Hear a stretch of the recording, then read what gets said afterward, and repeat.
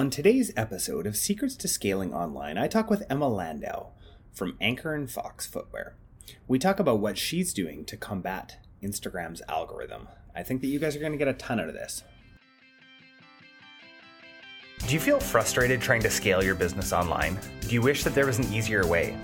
Imagine if you had a proven roadmap to take your online marketing from costing you to making you money. That's why we've created the Profitable E-commerce Blueprint. We walk you through the same process that we use to run marketing campaigns online at scale for our clients. This blueprint isn't for brand new businesses without market proof. It isn't for businesses without long-term goals. This is for businesses who want to scale up their paid advertising and need a roadmap to profitability. If you want to save yourself the time, the money, and the energy, and learn from people who have already done it, go to mindfulmarketing.co/blueprint and sign up today. Now for today's episode. Emma Landau, really great to have you on the podcast. Welcome here. Thank you for having me. Yeah, so Emma's from Anchor and Fox. Emma, can you tell us a little bit about who you are and what you do? Yes, so Anchor and Fox is a children's footwear brand. We started about 3 years ago, and essentially our designs are all kind of European inspired, and we only use genuine leathers and materials. And we try to sort of produce them at a more affordable mid-range price point. Okay, awesome. How did you guys get started? Was there a particular need that you saw in the marketplace? Yes, so there's not really any brands in Australia that do what we do. Most of the European styles are imported and they're super expensive, and especially for kids' shoes when they grow out of them so quickly or they're tough on their shoes, it just kind of didn't make sense to spend $150 on a pair that would kind of, be ruined in 6 months. So I set out to kind of fill that space and create what wasn't there. Cool. That's awesome. And are you selling just within Australia, or if you guys expanded beyond? No, so we're in 6 or 7 countries in terms of stockists. Yeah. So we're in stores, and we sell retail all over the world. Okay, amazing. How is how are you managing the shipping as far as sending all over? So we use a shipping courier. Okay. We also use Australia Post, but I mainly use a courier. In general, we've found it to be okay, but Australia being literally on the other end of the world, shipping prices are just exorbitant. But we've managed to sort of put together a flat rate for customers. So it doesn't matter how many pairs of shoes you order. It's the same rate internationally. Okay. Yeah. Okay. So we've made a cheaper rate for our New Zealand customers as well, because they're sort of right next to us. But yeah, it's ridiculous how much it costs to ship things. Yeah, I'm sure. I mean, we complain about it in Canada where I am, what the, kind of shipping rates are comparatively to, our American neighbors. Yeah. I can actually, from my office right here, I can actually see right out into America. But for us, it's 3 to 4 times the shipping rates for us to ship stuff within Canada. Yeah. Comparatively, it's actually cheaper for us to ship something into the States. Oh, really? Yeah. It's ridiculous how expensive it can be. And obviously we have to absorb a lot of that cost. So our flat rate shipping is $20 Australian, which is $15 US, I think. Okay. But it can cost us $40 to send. Wow, that's crazy. Yeah, it's wow. pretty So you massive. just have to bake that into your costs, then, hey? Yeah. So depending on our local orders, so our local shipping rate is $10.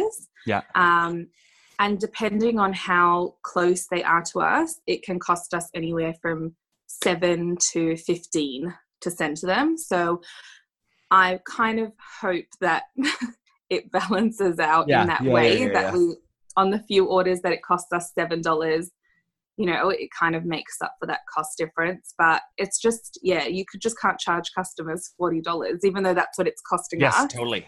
Yeah. So that's definitely a struggle in terms of shipping it out in that. Yeah. For sure. Really hard. I feel like that's probably a big struggle of lots of the people who listen to this show. It's lots of physical product owners and people who are shipping. And like, it's a really hard thing to do because you can't charge people your full cost at all times, right? And I feel like customers don't necessarily always understand that, especially when they're seeing a product that is essentially from a competitor, but they're not providing the exact same product or they're not shipping from the same place. And therefore your costs don't line up. And those are kind of overheads that a business has to absorb that the customer doesn't really see, that are built into our price points. Totally. Yeah. Recently we talked with, the brand From Zion? Yep. So we recently talked with them on the podcast and they were talking about actually putting a warehouse into the States or shipping out of the States. Yes. Just to make it that much easier and cheaper to be able to ship. I'm sure there's got to be a tipping point where that's actually worthwhile. Yeah, so we have a distributor in China at the moment, and our products are made in China, then shipped here, and then shipped back to China. So it's not really like the distributor, she's actually based in Australia, but she sends back to China. Okay. So for me, it was kind of like, I don't really care where you're sending it because I'm shipping it to another local state. I'm shipping it just to New South Wales. Yeah. But for our Chinese customers, the wholesalers were contacting me and I was like, oh, we've got a distributor in China. And then I was like, but she's shipping from Australia. And they were like, if you're going to have a Chinese distributor, she really needs to be shipping from a Chinese warehouse to reduce those costs. So that's something that we're looking into now because we're trying to source a US distributor and a Canadian distributor. Yeah. And the shipping prices are just beyond ridiculous. It can cost $250 to send 30 pairs. So it's just crazy. It's not even the weight, it's the size of the boxes. Oh, okay, gotcha.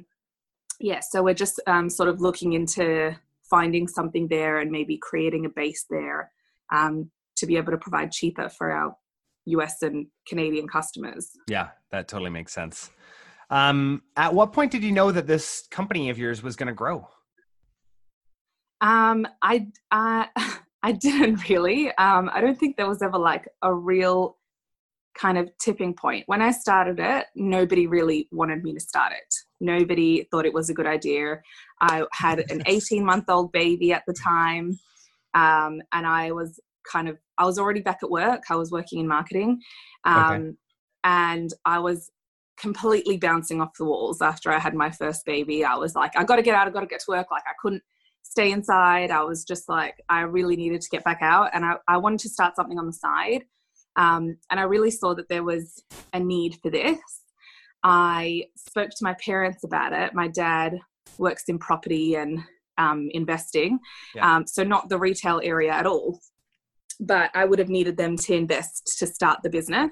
Yeah. And I spoke to them about it and they were like, oh, like it was kind of at the time where a lot of businesses, which is still happening, were closing down, massive businesses like Pumpkin Patch. I don't know if you have it in the US. No, I don't think that's a brand that we have here. No. Right. So Pumpkin Patch was like a pretty massive Australian brand, which went into administration like around that time. And there were a lot of similar brands that were doing the same thing. You guys say things so nicely, by the way. They go into administration, like bankruptcy, right? Yeah. Receivership. they went bankrupt. So they basically shut down. They were massive. Like everybody wore Pumpkin Patch. Okay. Wow. Okay. It was like a kids brand, and they just went bust. And this was like right at the time when I was like wanting to start this business, and my dad was like, it's really not a good idea. Like retail's not doing well, and people aren't buying. And I was like, okay, like maybe I'll just think about it. And he was like, I know you're going to have samples here in 6 weeks. And I did.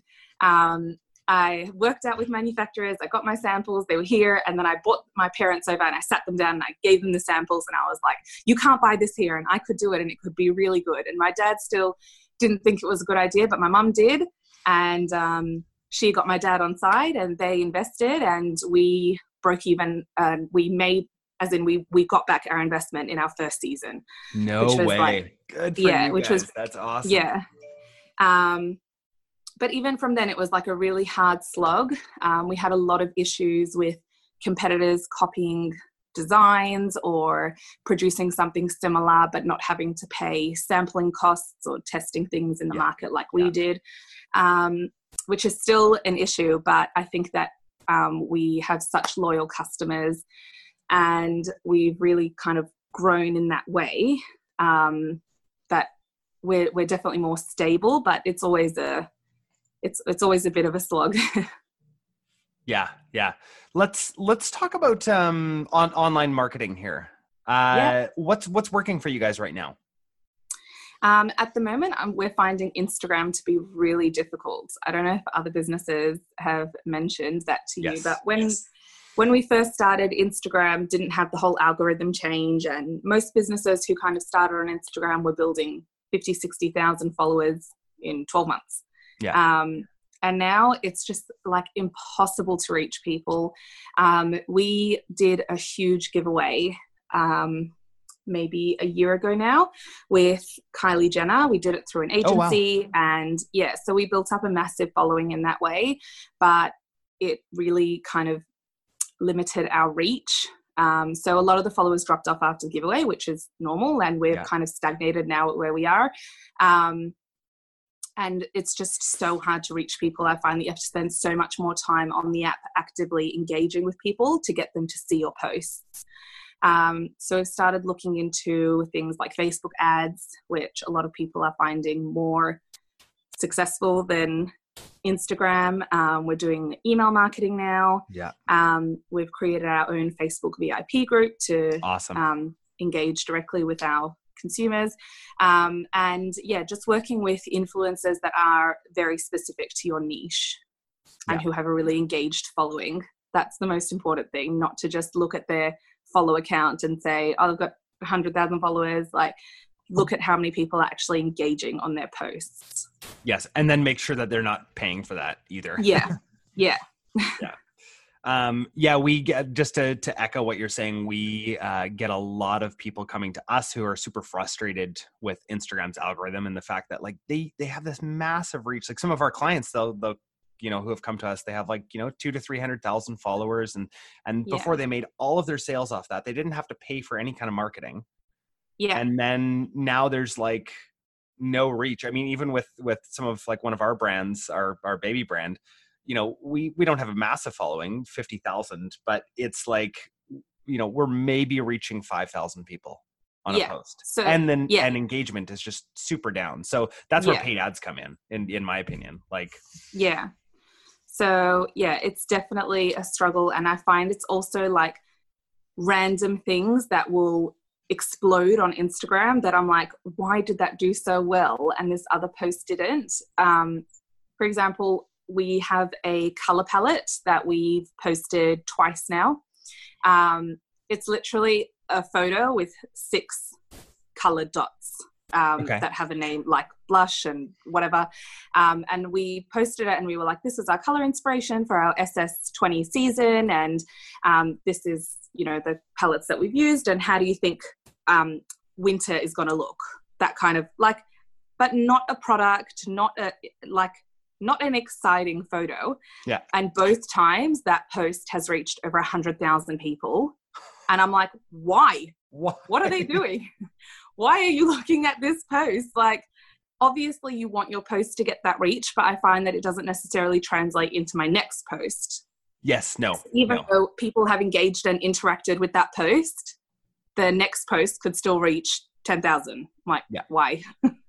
So it's definitely a struggle. I'm finding it harder to predict what will be successful on Instagram and what won't. We're focusing a lot more on engagement, obviously good content, but really focusing on like responding to all of your comments and going to your followers and comment on their photos and that kind of thing. I don't know if it's big in the US, but in Australia, especially in the kids wear industry, there's a lot of people who are brand reps who create profiles for their children to interact with other brands. So they'll buy products from brands and then hope that the brand will repost it and that kind of thing. And I find that those accounts are always the biggest supporters of small businesses, not necessarily the massive accounts. They're not always going to be your customer. but these smaller accounts, they'll come back. So but it's a lot of time on the app. Yes, totally. Yeah, and it's kind of a trade-off, right? It's either spend the money to reach the people or reach them using like your time, basically, right? Yeah. Or both, or just do both and scale that way. Yeah. If you could go back to when you first started, what would you do differently? We'll get right back to the episode. But first, do you feel frustrated trying to scale your business online? Do you wish that there was an easier way? Imagine if you had a proven roadmap to take your online marketing from costing you to making you money. That's why we've created the Profitable E-commerce Blueprint. You can find out more at mindfulmarketing.co/blueprint. Now, back to today's episode. I think that I probably wouldn't focus so much on what other people were doing. I think when we first started, because we were kind of new to the space, I was kind of taking direction from other brands that I was like, well, if that worked for them, then that will work for me. Like brands that I kind of thought were not necessarily in exactly the same space, but kind of in the same space. And I was so nervous that the brand wouldn't do well that I was kind of following other people's leads. And I think that it didn't necessarily work well for us at the beginning. Even with our designs. So our first season, we released 3 designs. 2 designs were really specific to our brand and really in line with what we were hoping to do in the future. And the third design was a very simple Oxford kind of shoe, which was really popular at the time, but wasn't really anything exciting. Okay. But when I launched, I thought, you know what, if none of the other shoes sell, but just the Oxford sell, I'll make my money back. And I could just close it down and be like, okay, it was a good idea, but didn't work. Yeah, you're right, Dan. And the Oxfords took me 3 seasons to sell them all off, and the other 2 sold out right away. Wow. And that was when I kind of looked at it and I was like, okay, trust your gut. You know you've got a product. You know it's something that people want that's missing. Don't follow what other people are doing. Stick to your niche. Stick to what you think is going to work for your brand. And I think that's worked really well for us now. Yeah. Awesome. That's great. What advice would you give to somebody just starting out? Probably kind of along those lines. Trust your gut.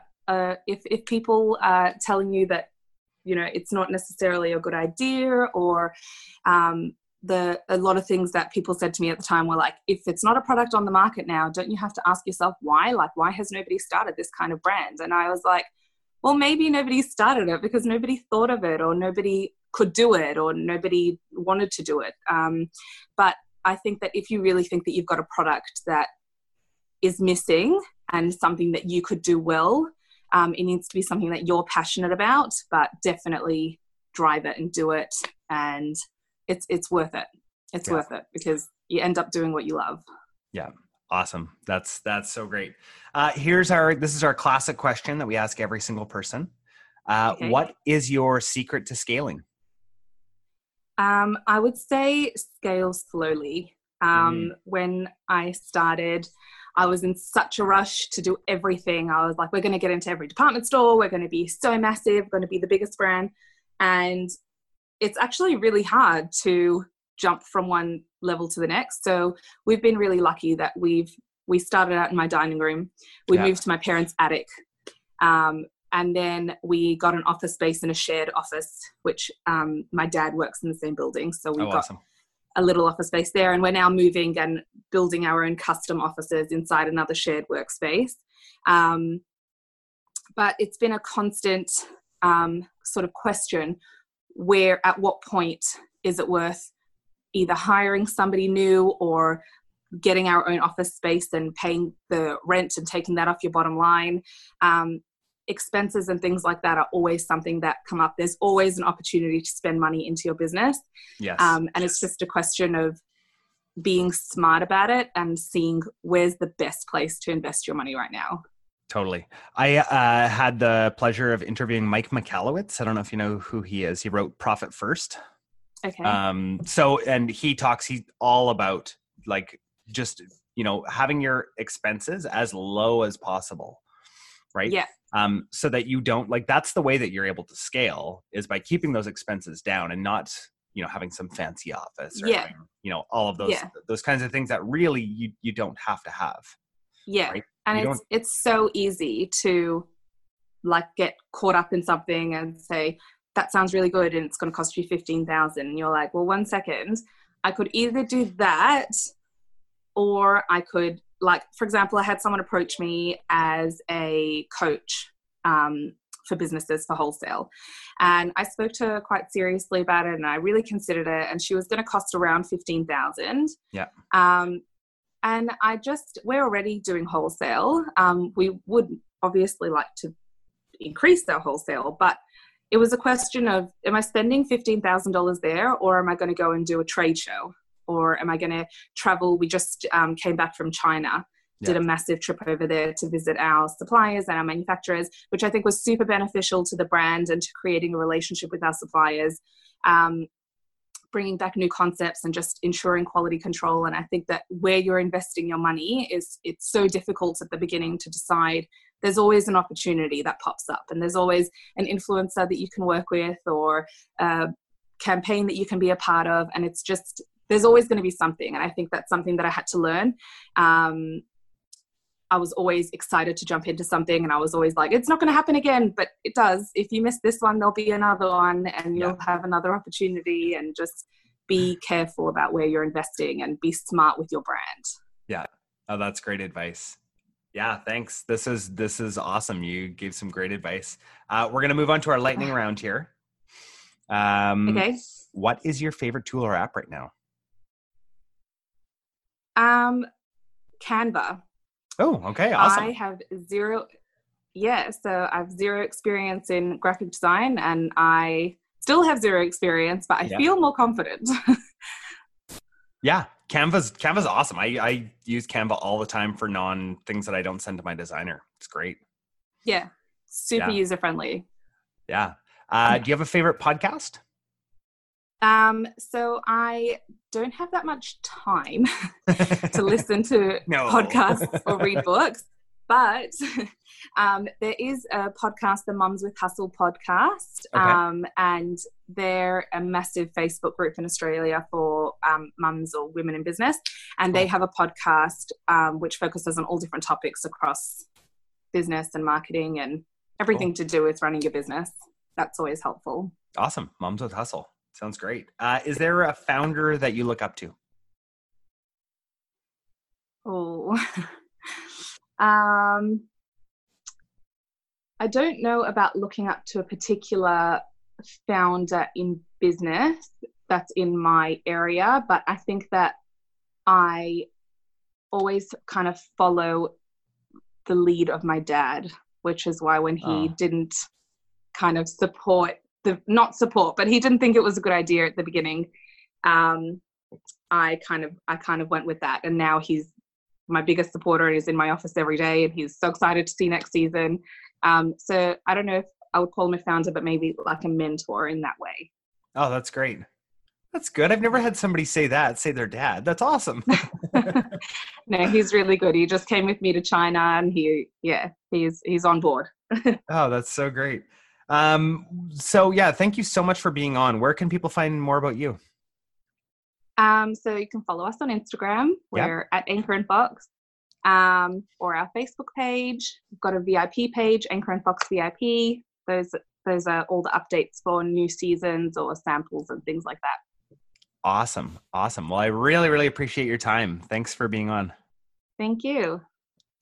Thank you so much for listening to this episode of Secrets to Scaling Online. If you're loving what you're hearing, subscribe to our podcast and share this with a friend. No, seriously, share it with a friend. No, if you don't, I'm going to find you and I'm going to make you profitable. Got it? No, seriously.